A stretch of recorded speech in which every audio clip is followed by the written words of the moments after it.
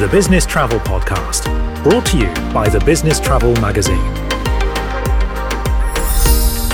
Hi, my name's Bev Ferris and I'm the editor of the Business Travel Magazine, and I'd like to welcome you to our latest Business Travel Podcast. Today we are going to be talking about a particular subject which is very close to the heart of the person that we're speaking to, who is Carol Fergus, Director of Global Travel Meetings and Ground Transportation at Fidelity International. And Carol, what is it we're going to be talking about? It's something that you love. For me, again, as you know, diversity, equity and inclusion is definitely the closest thing to my heart. In the same way that I love my role as a travel manager, diversity, equity, inclusion, I feel goes across the whole strand of everything that we do. And the most important thing about this at the moment is about people. And it's people from all walks of life, from all over the world, every color, every race, whatever it is about you, that's what diversity, equity and inclusion is about. And if I can help one person, my job is done. So that's why I keep banging the drum in the hope that someone will listen, that my words will resonate with everybody, and together we will start making a difference. Well, definitely. So I know every time I bump into you, you want to talk about this, and it's fantastic that you've come on today to chat to me finally. And let's go back. So the last time I saw you was in Berlin for the GBTA conference, and you did a fantastic presentation on the stage on the last day of the conference on this particular subject. And you gave the industry a challenge. Talk to me about this challenge. So my thought process is, I talk about doing this together. No man is an island, and I cannot do a lot of this stuff by myself. So for me, the challenge is that if every organization brings one apprentice into their company, it will make a massive difference for that one individual. So the challenge is to have 100 apprentices in the travel industry across the different categories. And you just need to work my model. Come and talk to me. I'm already speaking to organizations that are really interested, really keen to jump on board and give those opportunities to individuals from minority groups. This is not a graduate program. This is an apprentice program. And the way the industry is at the moment, where we have scarce resource, this is a really wonderful opportunity to bring people into our very sexy world, train them, give them the skills and let them be the future leaders, but show that we have a really wonderful, diverse group of people working in the market in our industry. So that's the challenge. 100 people within a year, because I said by the end of the year, but we're moving very quickly throughout the year. So in the next 12 months, have 100 people that we can gladly say, we've given opportunity to come and talk to me, talk through the model. It's simple, it works. We have 3 apprentices already on board.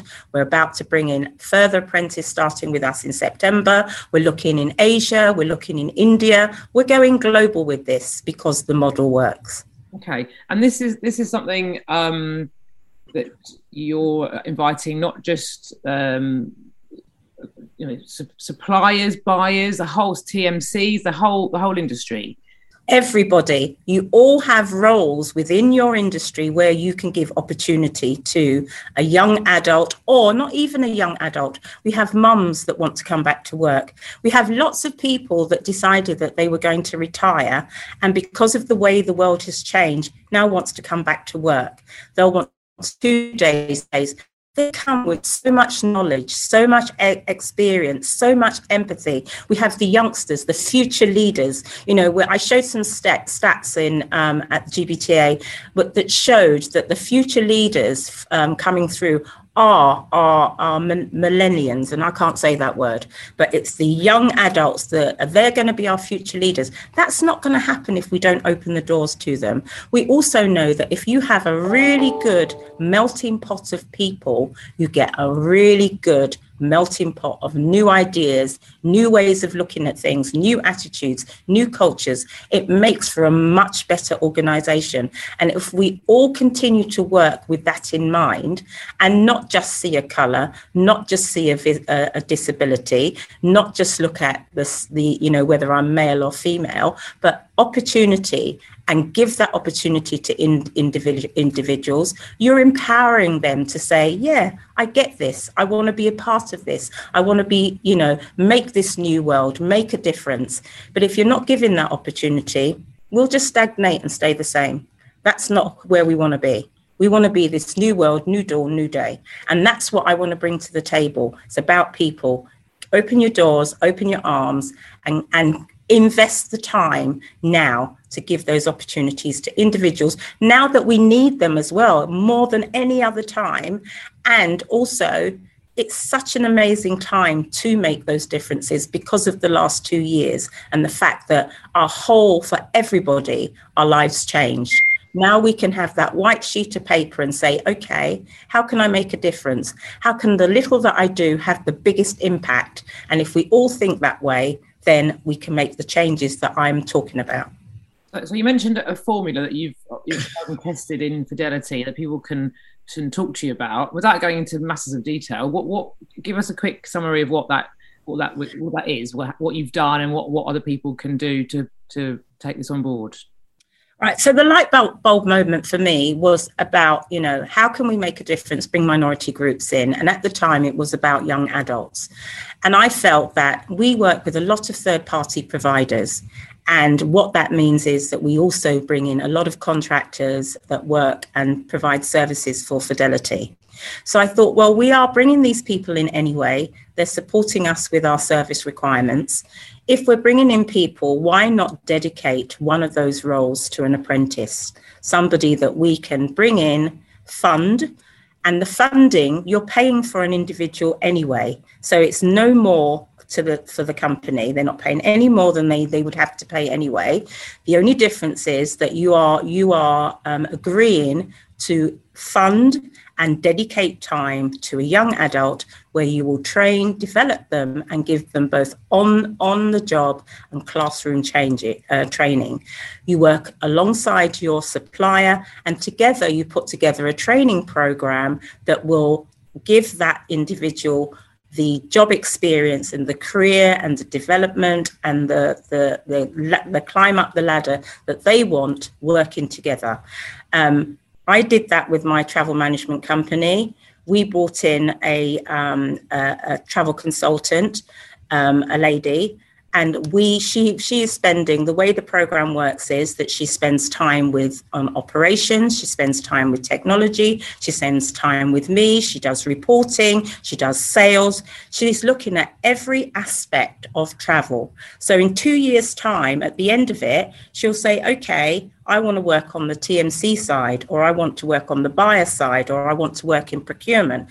Every step of the way, every quarter, that individual is assessed to ensure she's getting the learning and the education that we've promised them, that they're still enjoying what they're doing, they're not missing out on anything, they're engaging in the right way, they're networking in the right way. And at the end of it, they'll have a certificate that says, these are the areas that I've concentrated on, this is what I've learned, this is my skills, this is my ability, and I'm now ready to take on a role in whichever avenue that they decided to go down. The beauty of this is that you're getting someone that's been trained, really has learned a lot about the industry, has actually worked and engaged in the industry, has built up a nice network of people that they can lean on and work with going forward. Because I find as well, we come into the industry and a lot of the time, it's not that we haven't got the ability, but we don't have the network. We don't know who to go to. We don't know who to speak to, who to knock ideas with. We're giving them the opportunity to build their own layers, their own network of people that they can go to as they grow and develop in their respective roles. And secondly, by aligning them with your suppliers, you're enabling them to have visibility to opportunity, because all these third-party providers are working with different clients. So they know the roles that are coming up, the opportunities that are coming up, and they're able to identify and say, we have a beautiful flow of people that we have trained that have the relevant skills to go into those opportunities. So the model is, it's a no-brainer as far as I'm concerned. It doesn't cost you any more. It's giving opportunity to somebody. It's a beautiful flow of people that can go and be engaged into different roles. They're building their own networks. They're being developed. They're being educated, and they've got the knowledge, the experience, and the expertise at the end of it. I don't see why you wouldn't want to do it. No, you've convinced me. So I'm sure you'll be convincing everyone else as well. So slightly changing the subject, just to finish, what obviously as a travel manager, you're looking at suppliers, particularly at the moment. You're sort of travel's ramping up. What should travel buyers, managers be asking of their suppliers with regards to diversity, equity, and inclusion? What sort of things? What should the process be? I know it's been part of the RFP process for some time, but has it changed? Should they be doing anything particularly different now? What's your advice to them? To be honest, I think a lot of organisations have embraced diversity, equity and inclusion. So it would be unfair of me to say that nothing's been done, because it's the talking point for many people. Obviously, sustainability is the number one talking point. However, DE&I is still there. And a lot of people align sustainability with diversity, equity and inclusion. For me, the most important thing is, do not make it just a tick box exercise. When I talk to my suppliers, I always call them my partners. And the reason I call them my partners is because, you cannot work with me unless you're thinking in the same way as I do. Same ethos, same type of culture, same beliefs, same forward thinking, etc. And DE&I, for me, as I said, it falls across every single thing that we do, because without good people that are motivated, engaged, want to be a part of what you're doing, you're dead in the water. You're only as good as the people around you. So I think when you do your RFPs, although you ask the question, do you have a DE&I policy? The next question should be, what does that actually mean? What are you doing? What are you actually doing? And, not what are you doing, but what has been the impact and the results of the things that you do? Because that will give you a really good understanding and gauge whether this is a tick box exercise or whether they really, understand. So what my TMC has demonstrated to me is DE&I is important to them. When we had the conversation, they embraced it, they worked with me, and they made it happen. It's tangible, it's measurable. Chloe's been with us in September. She would have been with us for a year. Absolutely loves what she's doing, fully engaged, working, with BCD, spending time with us. We can demonstrate that this is working. The other ladies, the engineers, the catering, all those people, we can say, this is our body. They've been with us for nearly a year, and we're now looking to recruit a second lot of people. So I think for me, the thing is, don't just ask the question, really ask your suppliers in the same way that you would bring in a new system, and you would want to know the ins and outs of the IT security. Can you do single sign-on? Can it be customized? All those questions, detailed questions that you ask, and you wouldn't consider bringing that supplier in unless they tick the boxes. You need to have the same mindset when it comes to diversity, equity and inclusion, because at the end of the day, you can have the best system in the world, but if you don't have the right people around you to manage that system and make it happen, it's never going to work. So again, your people are your most important asset. Diversity, equity, and inclusion is linked to your people. You should have the same mindset as you do for your technology. And that's what I would say. Ask the detailed questions, make sure they align to your culture. Everyone's different. We're going to take steps at different times. The layers will be different. We will peel back and we'll see different things. But peel back those layers, look deeper, see what lies beneath, and deal with the difficult questions head on. Don't shy behind them. Don't hide behind them. A lot of people last year were saying, we don't have the data.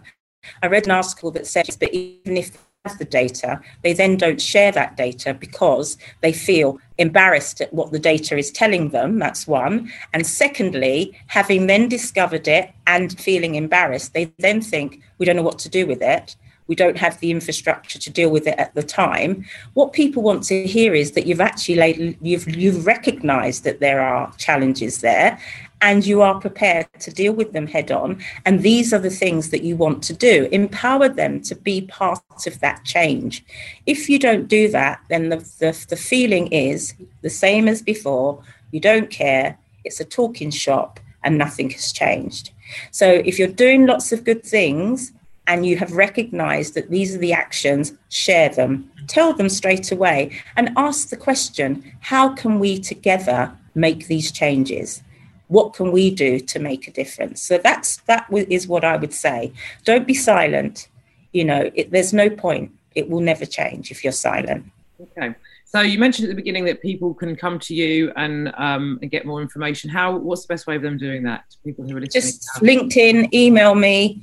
Okay. Whatever. I mean, I've done so much. I've just come back from St. Lucia, and whilst I was there, I did a panel for a group of young ladies for the Lord Mayor, City of London Lord Mayor.